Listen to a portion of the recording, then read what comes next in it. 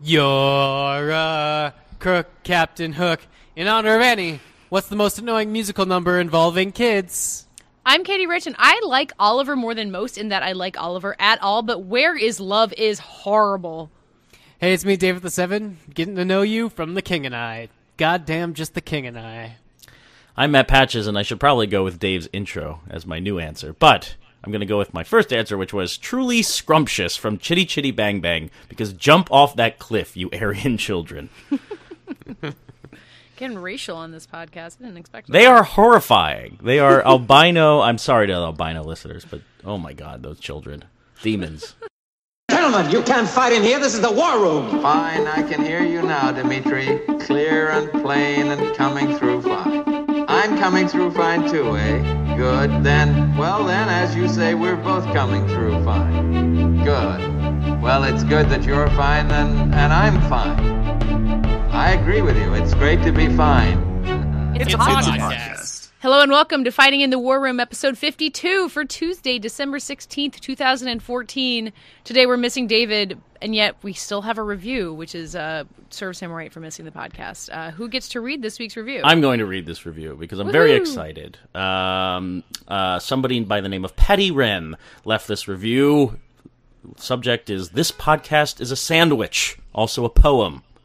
And they write, "Patches is the bread, white, maybe potato." I'm pretty sure I should be offended by that.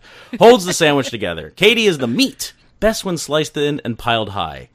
Is that a compliment? That sounds... I don't know. Sounds very sexy. I'm going to assume it's a compliment. Dave is the cheese. Not essential, but delicious when he's there. That's right. Good. And greasy.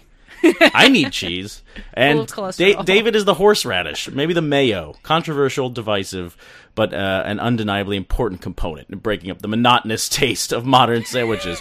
What does that say for the three of us? Jeez Louise. Sorry, this episode has no horseradish. This whole potato is thing cheese is not extreme for people these days. I really hope I'm at least rye. Sauces. I want to be rye during this episode, not potato. No. And then Joanna gets a shout out. Joanna is the chutney. Everyone wants her on the sandwich, but there's never enough of her to go around. True, she's not here, but she can be heard on various other podcasts in our feed. And then I respect and adore you all. Your most ardent champion, Pat. P.S. Can David please explain his inclusion of 2 Days, One Night from his top 25? Is it still eligible for 2015? Why have you forsaken Marion, David? The world demands an answer. Luckily, David is not here to give a rambling answer on that, and he can be self-promoting his top 25 video somewhere else. Actually, we should make him answer for this crime during our top 10 episode, where David will actually have to explain himself and his video soon. So yes, exactly. I mean, 2 Days, One Night may come up in other top 10s. Oh, so my! Stay tuned. I should probably see it then. Yeah, oh, maybe. Boy. I wanna know what to go. Give me a go.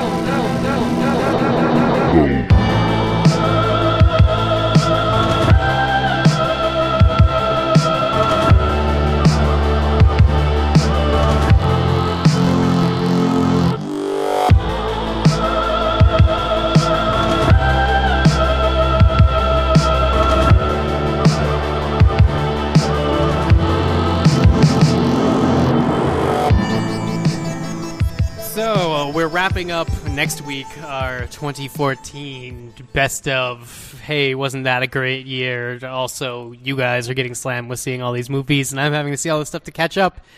And so I figured we might as well stop and think once more about 2014 in television. Television is large in my life. I keep describing it to my friends who don't really get why or when or how I watch television, that it's essentially my sports. All the focus that I, like a normal American, middle American would, or just American anywhere, I shouldn't have said that. Yeah, that's right. A normal American would put into sports or whatnot. Following the favorite players of their team and the movements of their favorite coaches and the week-by-week breakdown. I like to do that with television. And I think 2014, we had a lot of interesting ways to view television, some like big milestones in my mind. I could just...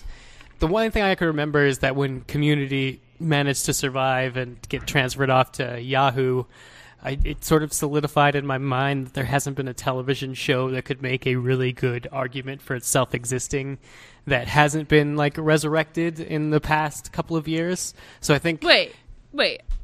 That's not entirely. A lot of things have been resurrected, but not everything. No, but I mean, the things that didn't get resurrected either like had too small of a fan base or weren't like critically lauded enough. There's some sort of threshold where if you could get a dedicated enough audience and the quality of your product stays consistent, that I think you could make a television show unkillable now. I think we might have crossed that Rubicon in 2014. Well, sign my Rubicon protest. I'm trying to get Rubicon back on the air. And Jericho. Yeah. That petition's still flying around. So. Well, it's Peanuts, right? That's what we're supposed to sell. I think that was Peanuts. But it's the interesting thing because Yahoo picked up Community and it didn't really change its budget because Yahoo wanted to get into the television market, and this was the easier way to do it rather than try to develop a competing streaming service, which used to be like the way out, but Hulu and Netflix and HBO Go have locked all those things down. So now the easiest way is just to spend a fraction of your budget if you're something like Yahoo and huge, and just buy a TV show with your type of audience that you want to cater to or your specific type of advertisers. And you're going to recoup that money because you're going to be able to spread your ad buys over your entire internet and media empire. So, I don't know, Doritos. At least they're thinking about quality and storytelling when they're doing this. They don't have to think about it, and then it gets plopped back in the creators with like much less interference, from what I understand. Now that they've, I think, just wrapped production on their 100th episode. Wow! God, who in the world would have thought Community would reach its 100th episode? That is so crazy. Yeah, and it's just sort of constantly being kept afloat by this fan interaction that's been going on around it, even with somebody else running it and everybody sort of agreeing it wasn't as good as it used to be. I think we talked about that even. I think we did. So what's unclear to me with something like Community, I mean, Community obviously has its devoted fan base, which is why Yahoo picked it up, but this whole multi-platform thing, and we've talked about this in various forms. I don't know that it's going to be good for consumers to not ever really know where something is available to you. It's so hard even to find things that are streaming online, whether or not they're on Netflix or Amazon or something like that. And when television, I mean, the main way that you're going to consume TV shows is so scattered everywhere, I think it's going to be really hard to keep track of where everything is and to know what's available to you. I don't know if I agree with that. Maybe I was on that page at one point, but now that I have an Apple TV and all the apps are there, I don't really see it being that different than different channels, right? Or except you don't know what's on what channel, and there's no like. Yes, you do, because you only watch what you care about. There's no channel surfing anymore.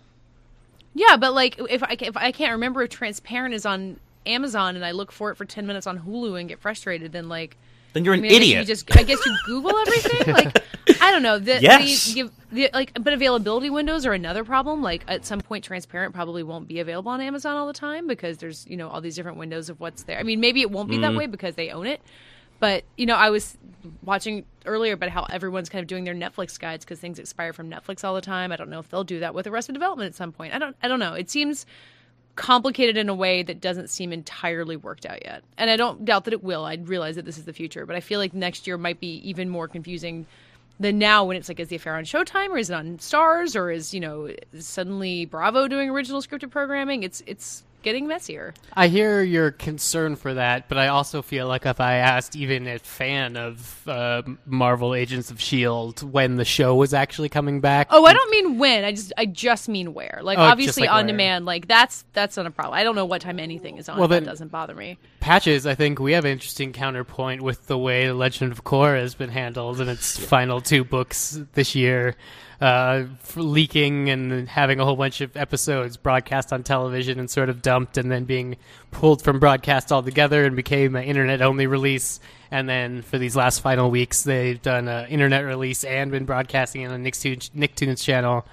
And that seems like something where, I don't know, I hate to say that like the event was like, hey, here's where we could find our new story this week. And we didn't know like how much story we'd be getting. But it definitely, I guess, changed the texture of the season for me.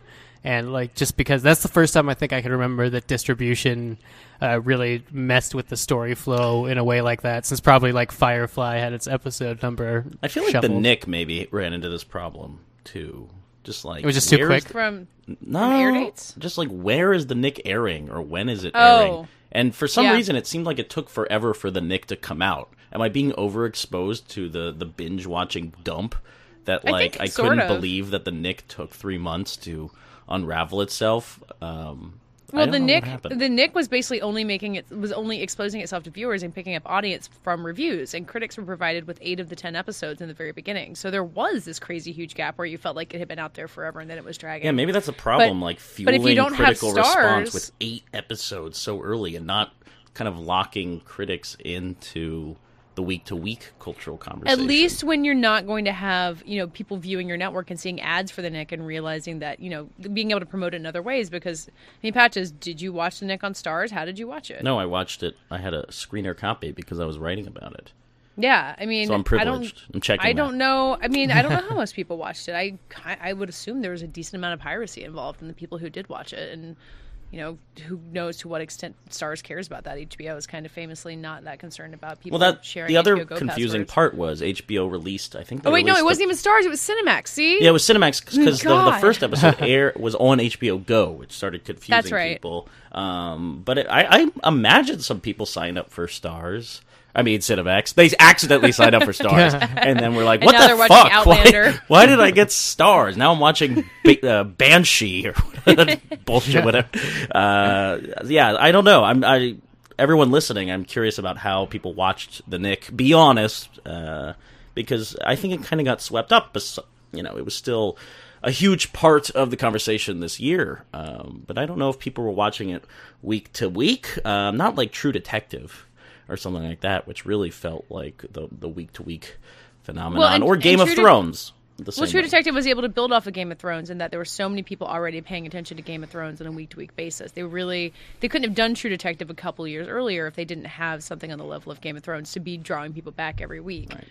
I mean, kind of the way that Breaking Bad took forever to build people up because no one was looking to AMC for that kind of thing for a long time. I don't know what it was about this season that got people. I felt like there was more chit-chat about the television shows, maybe because they were disasters in the making. I'm thinking of like Gotham and The Flash, and like a lot of the network stuff seemed to up it. I don't know if it's upping its game, at least just upping its profile.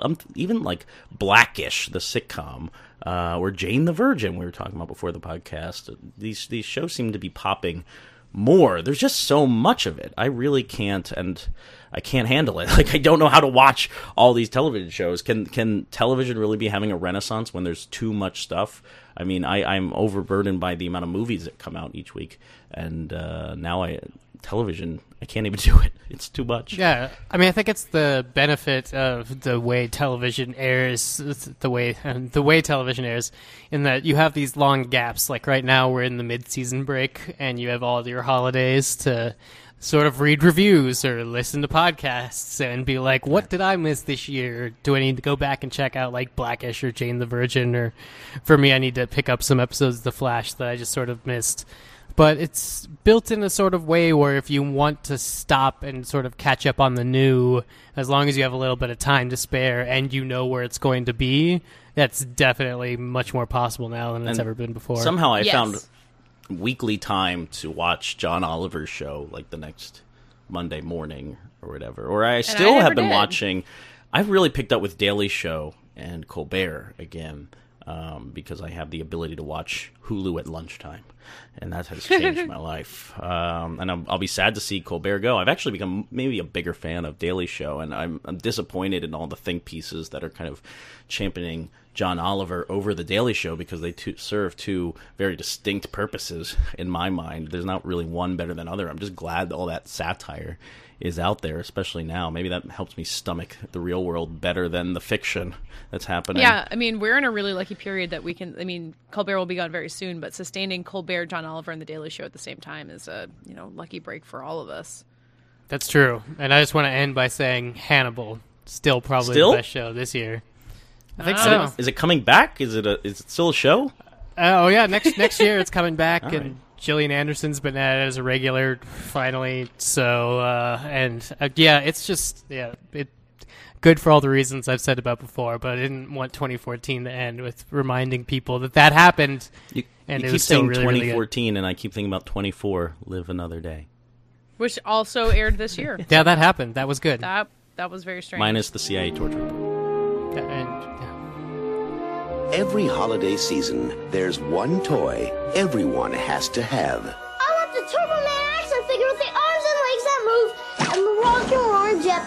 I'm a boomerang shooter. Getting it is every child's dream. Whoever doesn't can be a real loser. Finding it You got the doll, right?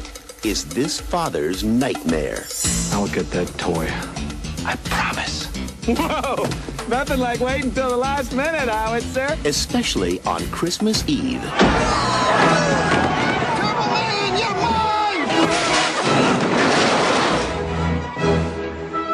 They're all gone. These two are looking for a Turbo Man. Where's your Christmas spirit? The last one just left. Now, it's two fathers, This is war. one mission, Oh, poor baby.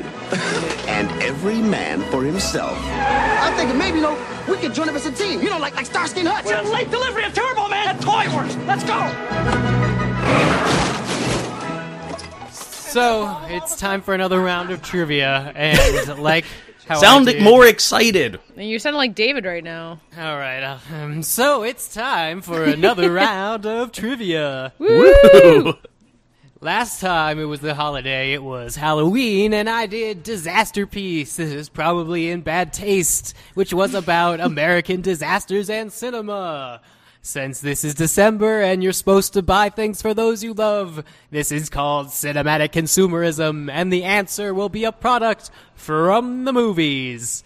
Each For a person... second, I thought you were going to go with, because it's December, we're going to do Pearl Harbor. Oh, God, that would be wrong. No, well, I mean, it depends what the It trivia probably game comes is, up. Patches. If we've learned anything on this show, is we can't cross any lines with trivia, apparently. So No. that's where I'm going to be spending a lot of my time. Katie, you're going to go first. There's going to be 3 questions for each of you. There's not a tiebreaker, so it's possible to get this end this in the tie. But So you tell me the product and I tell you the movie, or the other way around? I'm going to give you a question prompt. Sometimes they're facts, sometimes they're little things, sometimes it's just very direct. The answer is always a product or brand. Okay. All right, here we go. Question number 1. Hi, kids. We're home early. This cassette tape product helped Kevin fool Tim Curry in New York. Ooh. Oh, Talk Boy. That is correct. Yeah. I had a talk boy. I had a talk boy. We had a Talk Boy, Just too. used it. I think I also did as well. Patches. Yes. This dessert product that originates from the ground kills Charlie by exploding out of him in a radio booth. Oh my God. Dessert product 30 that seconds. originates Is from it the stuff? ground? It is the stuff. Oh my God. Yes. Wow. Yes. That is I a told you. monster dessert product. I told you before the podcast that all my answers were going to be Slusho, so I'm sorry that I didn't stick to that. That But wasn't yes, it. I Well, got you an didn't want to answer right. lose immediately. I had no idea the stuff was a dessert. It is a dessert product. Goes on top of desserts. Kinda looks like sweet, fluff. but it also kills you. It does look like Fluffernutter. Fluff's the real life stuff. Hey. That ad campaign probably wouldn't work. No. But all right, Katie. Yeah. This is the name of the toy Arnold Schwarzenegger needs to get in Jingle All the Way. Oh, shit. It's a real toy? I guess you can't answer No, that. it is only from the movie. Oh, crap. That does Yeah, then not I help. definitely... Talk Boy. Talk boy. No, All of my answers are Talk Boy. the answer was Turbo Man. Yeah. Have you seen Jingle All the Way? Yeah, yes. Yes. I have never seen Jingle All the Way. He fights with like the life-size Turbo Man, and they have like the jetpack showdown. Jake Oh, Lloyd. okay. I feel like I remember that from the trailers. Annie. Little Annie. What? Never mind. All right, Patches.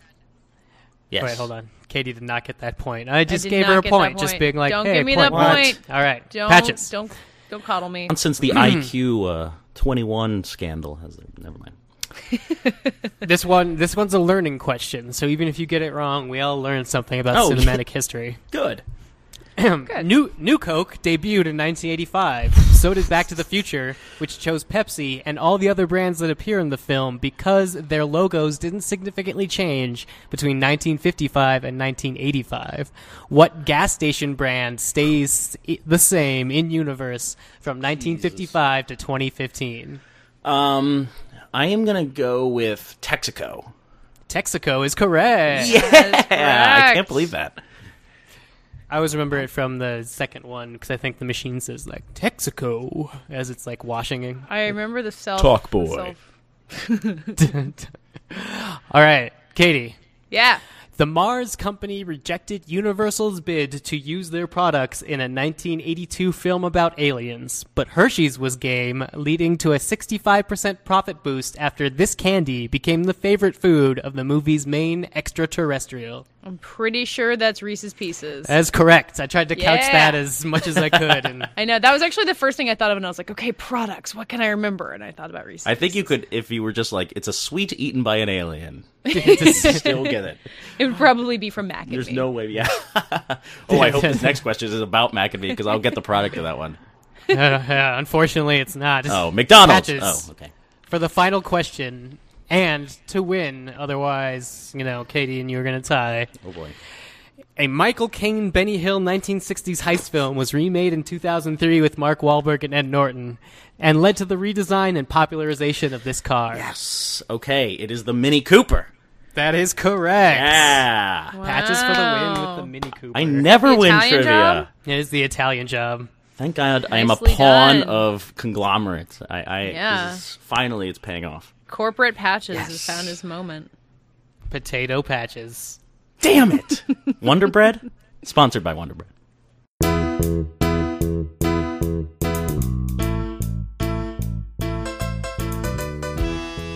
Hello, listeners. It's Dave here. This segment of the show is about the Sony hacks, but was recorded before the most recent threats against theatergoers seeking out the interview this season were made public. As such, the following debate treats the subject as primarily an entertainment journalism story, not as a story about very real international terrorism. Thank you, and enjoy our take on the Sony hacks. So in early December, I think December 2nd is the first time they somebody noticed someone was wrong. Sony Pictures Entertainment in America has been the victim of hacks from the what's the name of the Defenders of Freedom or some such Guardians of Peace? Guardians of Peace. Because That's right. I know it's GOP. GOP, yeah. Yeah, it was just hilarious. Which threatened them that they'd been perpetrating some wrongdoing. Apparently, according to an earlier email that has now been made public, it has to do with the release of the internship. And the hackers are from North Korea. North Korea has not responded to this favorably by taking credit for the hack. Instead, they deny it, but do admit that they would rather the interview not be released. Included in this hack was a whole bunch of personal information for freelancers and employees, as well as celebrities that Sony did business with. Some actual movies that were released, probably most notably Annie, because it was the movie that had the potential to do the most box office worldwide and then got released onto the internet.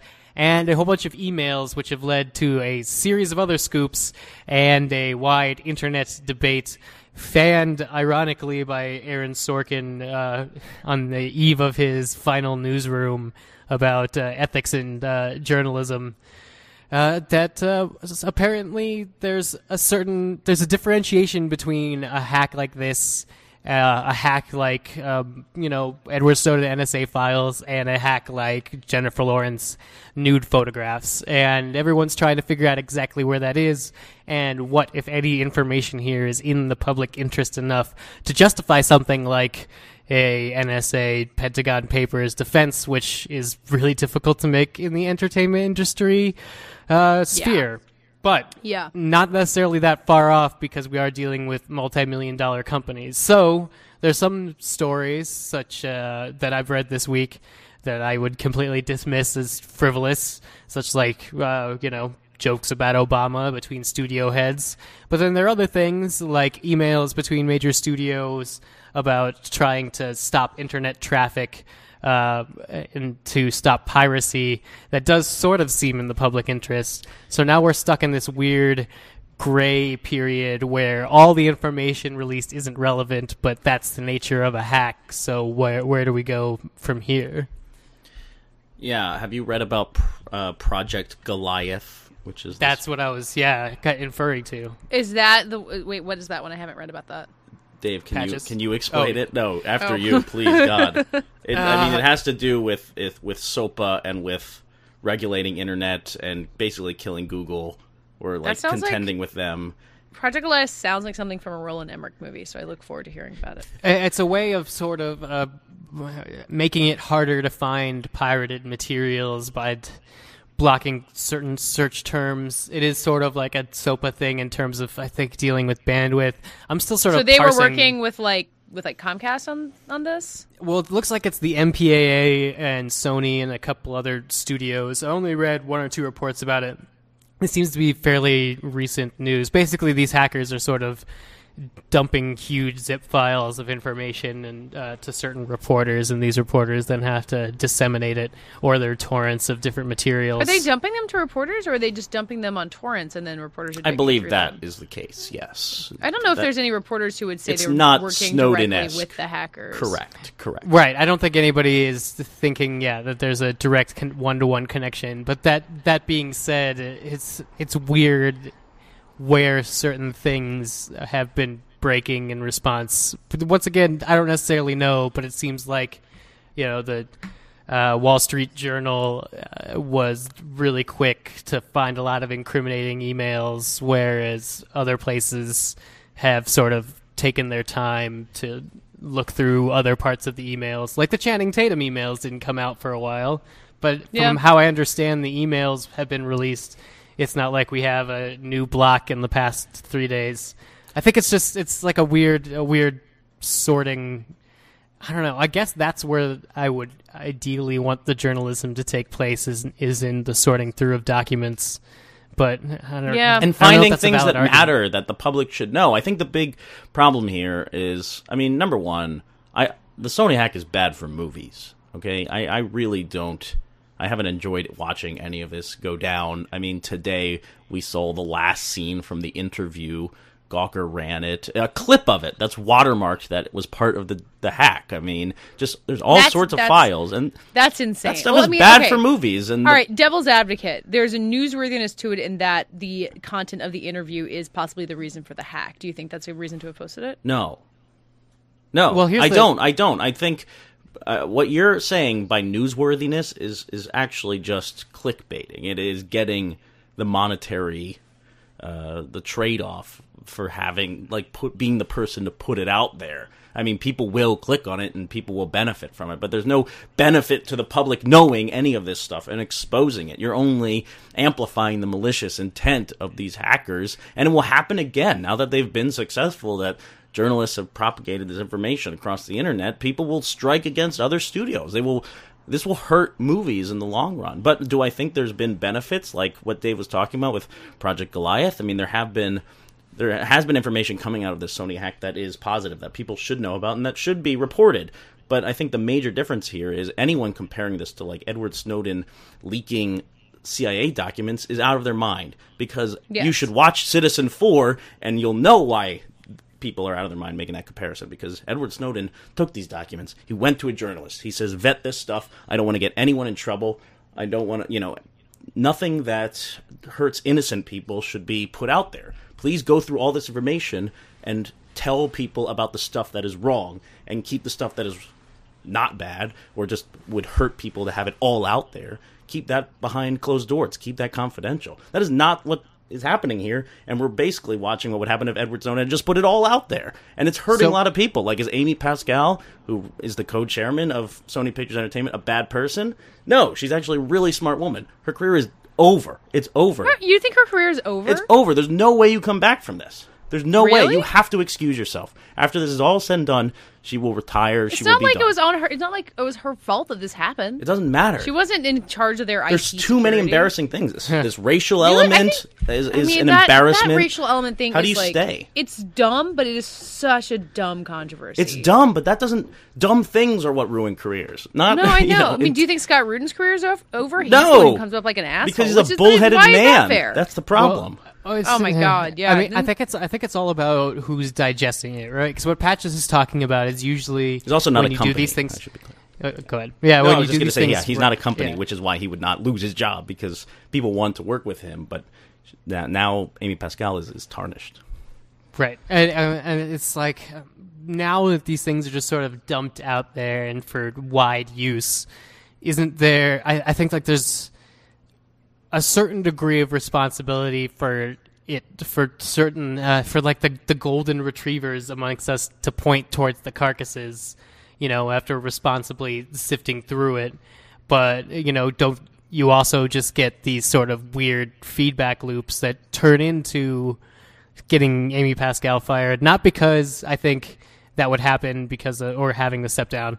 Not because I think that would happen because of like public opinion, like she would get forced out, but it's basically like having your boss read your emails. Like those are things that she was doing to like get business done in deals that involved millions and millions of dollars. And regardless of how you're, I don't know, racially or jokingly portraying yourself and how the paparazzi or the American sort of gossip press can turn that into the story.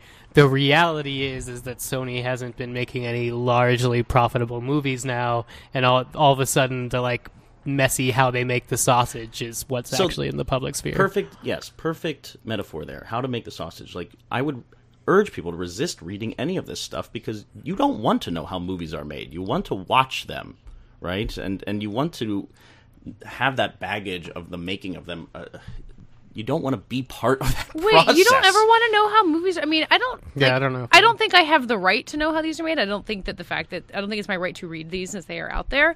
But I find that all the back and forth and name-calling and David Fincher trolling people in emails, I find that fascinating. I don't. Like, any book about There's this no stuff... way Jobs, the movie, this biopic of Steve Jobs that comes out clean. Like, how can any of this happen? It'll be fine. But that doesn't mean that learning how Hollywood works isn't interesting. Like, there are so many books about, the classic era of Hollywood where people were writing, telegrams that were exactly this nasty. I mean, there's a huge difference in that and the but that was legality the and past. how they're released. This is the future. I know. Hang on, but I'm saying that, like, at some point, this was all going to come out and it would still be interesting. I think it's valid things to read, but the fact that it's not legal makes them not valid to read. But I think learning how the sausage gets made is not a bad thing. I don't know. This is like Biff getting the almanac and bringing it back to 1959.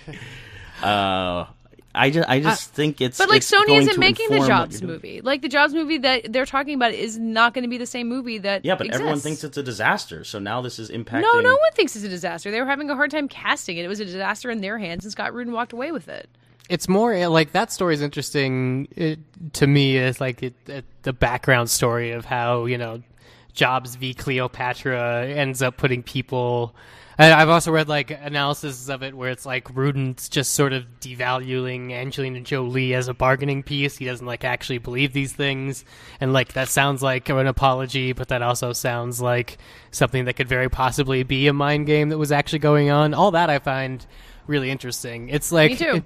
It's arguments that I feel more torn about is like if they have the screenplay to Spectre and they leak it, does that ruin this movie that we've learned also through this leak might be one of the most expensive like blockbusters of all time? I mean, what was the movie that had like someone threw the script away in like St. Louis in a trash can and we like got the whole plot of it?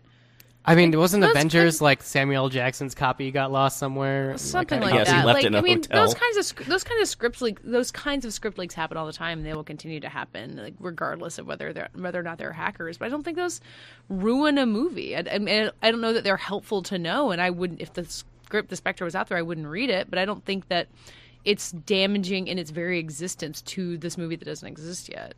So is there any problem with this hack? I mean, yeah, is there any... it's illegal and it's an invasion of privacy, and it's not things like it makes it so that people can't do their jobs properly because they feel unsafe at all times. It's ruining relationships. I think there's this thing that people think that Hollywood people aren't real people, and therefore it doesn't matter if David Fincher is then caught on the record insulting Adam Driver. I mean, that's going to come back to bite him at some point. It sucks. So for all the things that you've said about other people in emails, you wouldn't want those out there. Like there's a golden ruleness to it that I totally object to, but that doesn't mean that I haven't been fascinated by it. Yeah, and there's also, in terms of the stuff that we've been getting fascinated in, it's like not great, but at least it's like gossipy. Like if you're North Korea and your goal is to punish Sony for making the interview, you don't want people to watch the interview. You want attention to be everywhere else. So the fact that we're talking about Spider-Man and Spectre when one movie's not in production at all and the other movie started production today, I think last week. Yeah, it's sort of interesting that we're also running up to the interview, which is coming out on Christmas, and that's when they're promising some sort of like Christmas gift or another round of like Sony devastation. So in that sense, it's like it's sort of working. If they're that's promoting the the interview, and doesn't everyone now want to go see the movie that made North Korea so mad they hacked Sony? Well, they leaked it, so now at least if they do, it's not going to. They leaked the whole movie or just the ending? Well, they leaked the part that they think is going to invalidate people seeing the interview. That's, I think, like the ultimate goal of it is. If you're going to see the interview for the ending, then you're not seeing a Seth Rogen movie for the right reasons. Fair enough. Definitely true. The flip side that we haven't been focusing on is that there's also, I mean, we don't know the sophistication of this attack, but apparently some people have been crying foul as to Sony's internal structure, as to how it protects employee information and whatnot and what have you. So it's going to be interesting to see moving forward how this affects, I guess, if there's any sort of civil or litigious action coming out from Sony employees that were really exposed by the company at this point. Like, yeah, it was North Korea, but, all the passwords were in a folder called passwords, apparently. Yeah. Yeah, I mean, I worked for a major corporation. I feel like at some point my email is going to get hacked too. Like, it almost, it doesn't have to be a reality, but I feel like you have to prepare for it, and it's going to really suck. That's why people have to watch Citizen 4. You have to get prepared. You have to use, like, alternate versions of the internet and start encrypting your email and get paranoid, Yeah. You can start encrypting GChat. Oh, man, do I have to? Yeah, I should probably leave Google. That's probably the first one. Well, that's probably, Don't use Google. Edward Snowden definitely does not use GChat. No. We all want to start like an encrypted document for the top 10s next week. So that no one leaks them? No one leaks it. Why does this whole thing just depress me so much?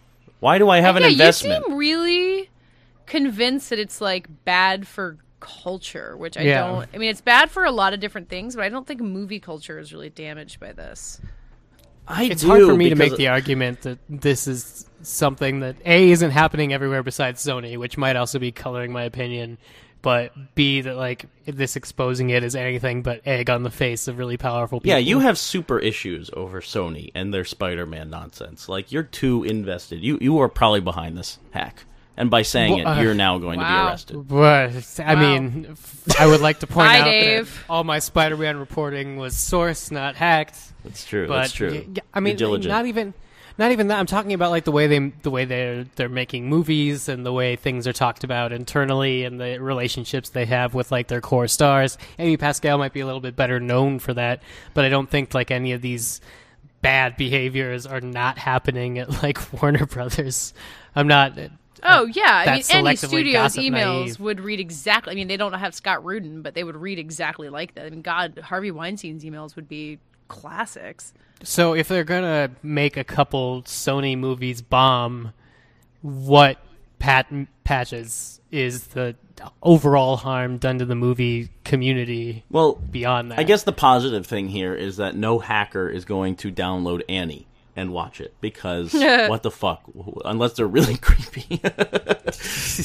Annie should be safe. Annie will be safe. I mean, we talk about this all the time on the show, just like separating ourselves from these meta narratives of movies and if that's important or not.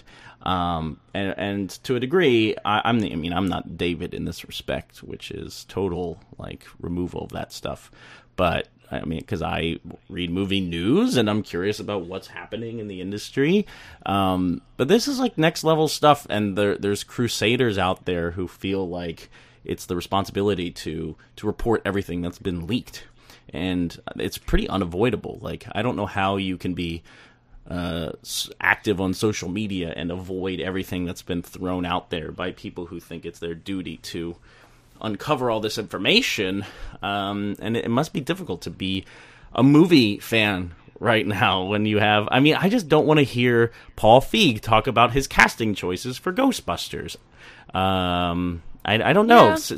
Pulling back the curtain in that way kind of takes some of the fun out of it when it eventually happens. Or you just feel like that these ideas will be out there and imaginations run wild, and that's what kills them, right? It doesn't happen because of that. One of the most interesting bits has been 21 Jump Street meets Men in Black, which sounds absurd and fun, and I don't know if it's a positive or negative thing to put it out there or not. It just seems like it kills the idea so quickly to expose it. It's almost like you have to culture a movie in a laboratory, and if you expose it to oxygen, it dies. It's the laboratory. The project has been terminated. I don't know if it's that scientific, but that's what it feels like to me, this whole thing. It's icky. I mean, as someone who's at the complete opposite end of the spectrum of you in terms of spoilers, I would make the argument that's like the weirder thing to me is seeing all these people or all these entertainment sites and publications coming out and saying they're not going to cover anything from the Sony hacks because, like, I get it, and that is your point as a publisher or editor. If it's your job and it falls to you on the ladder to decide whether or not something's newsworthy, I'm not going to knock you for making that call. But to say that all of these things are not newsworthy, and then I get to go watch your YouTube embed of the 5 seconds of the Jurassic World trailer that's going to come out in 2 days, you really just have to like question like what. Yeah, but it's not about the content. It's about the source. It's always about the source. It's not about.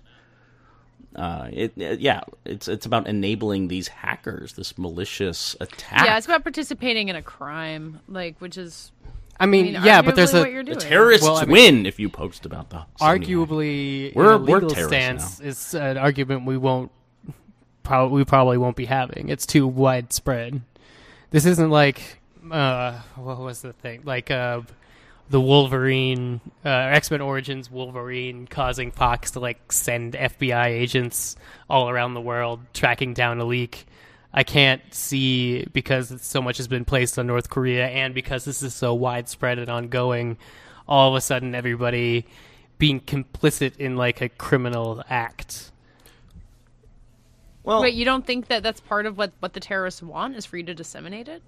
Oh, I think that's definitely what the terrorists want. I'm just not sure that's participating in a criminal act. Well, I'm less worried about that. I'm less worried about who Paul Feige, met with, but doesn't have the emails.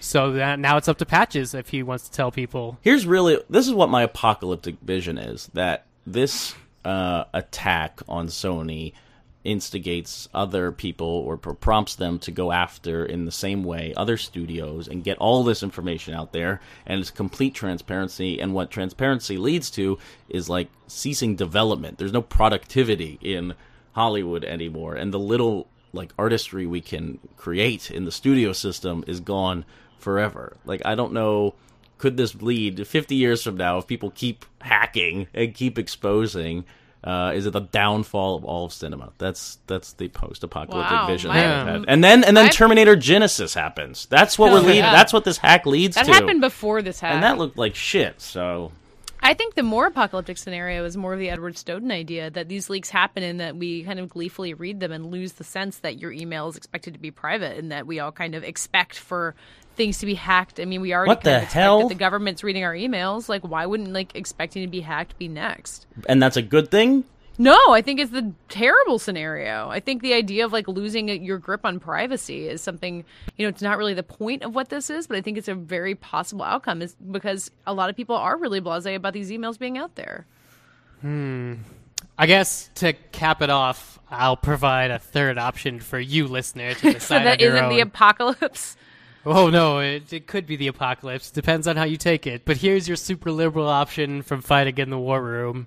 If blockbuster filmmaking is a limb, and there's a wound on the limb, and we don't treat it, and now we have to amputate the limb, maybe the sort of infection virus might be some sort of weird outrising of outrage from the public that isn't about your stupid, crappy Spider-Man movie, but something else entirely. Ebb and flow of the subconscious that we all share, guys. Think about it.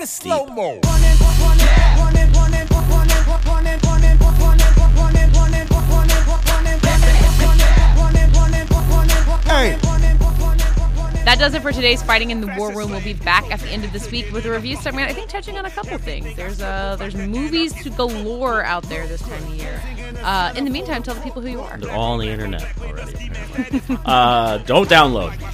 I am Matt Patches. I write on the internet all over the place. Try and put everything on my personal website, mattpatches.com, and I'm on Twitter at Mr. Patches.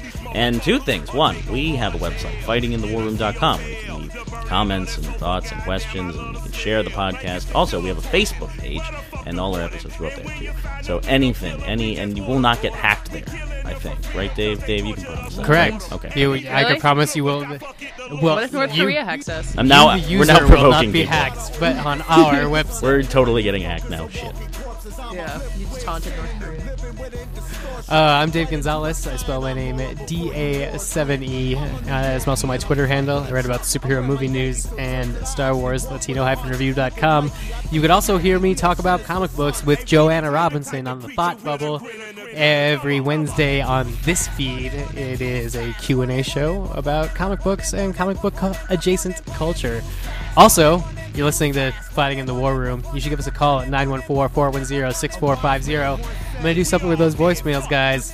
This time, what I want to ask you, what was your favorite TV thing of 2014? Call in. You can say Beyonce at the Grammys, even though I said it last week. You can. Everybody should just say Beyonce at the Grammys. Just 5 minutes of people saying Beyonce at the Grammys. Just people going, EXO! Just over and over again. I'm Katie Rich. I'm going to do two things. You can find us, well, first of all, you can find me at VanityFair.com and on Twitter at Katie Rich. You can find all of us in two places, at Facebook, Fighting in the War Room, and on Twitter at FITWR, which is also a really great place to answer this week's lightning round question, which was... In honor of Annie, what's the most annoying music number involving kids? Thank you for listening, and we'll be back talking to you on Friday. Liars and politicians, profiteers of the prisons, the forehead engravers, enslavers of men and women, including members of clergy that rule on you through religion. So strip your kids to the nude and then tell them God will forgive them.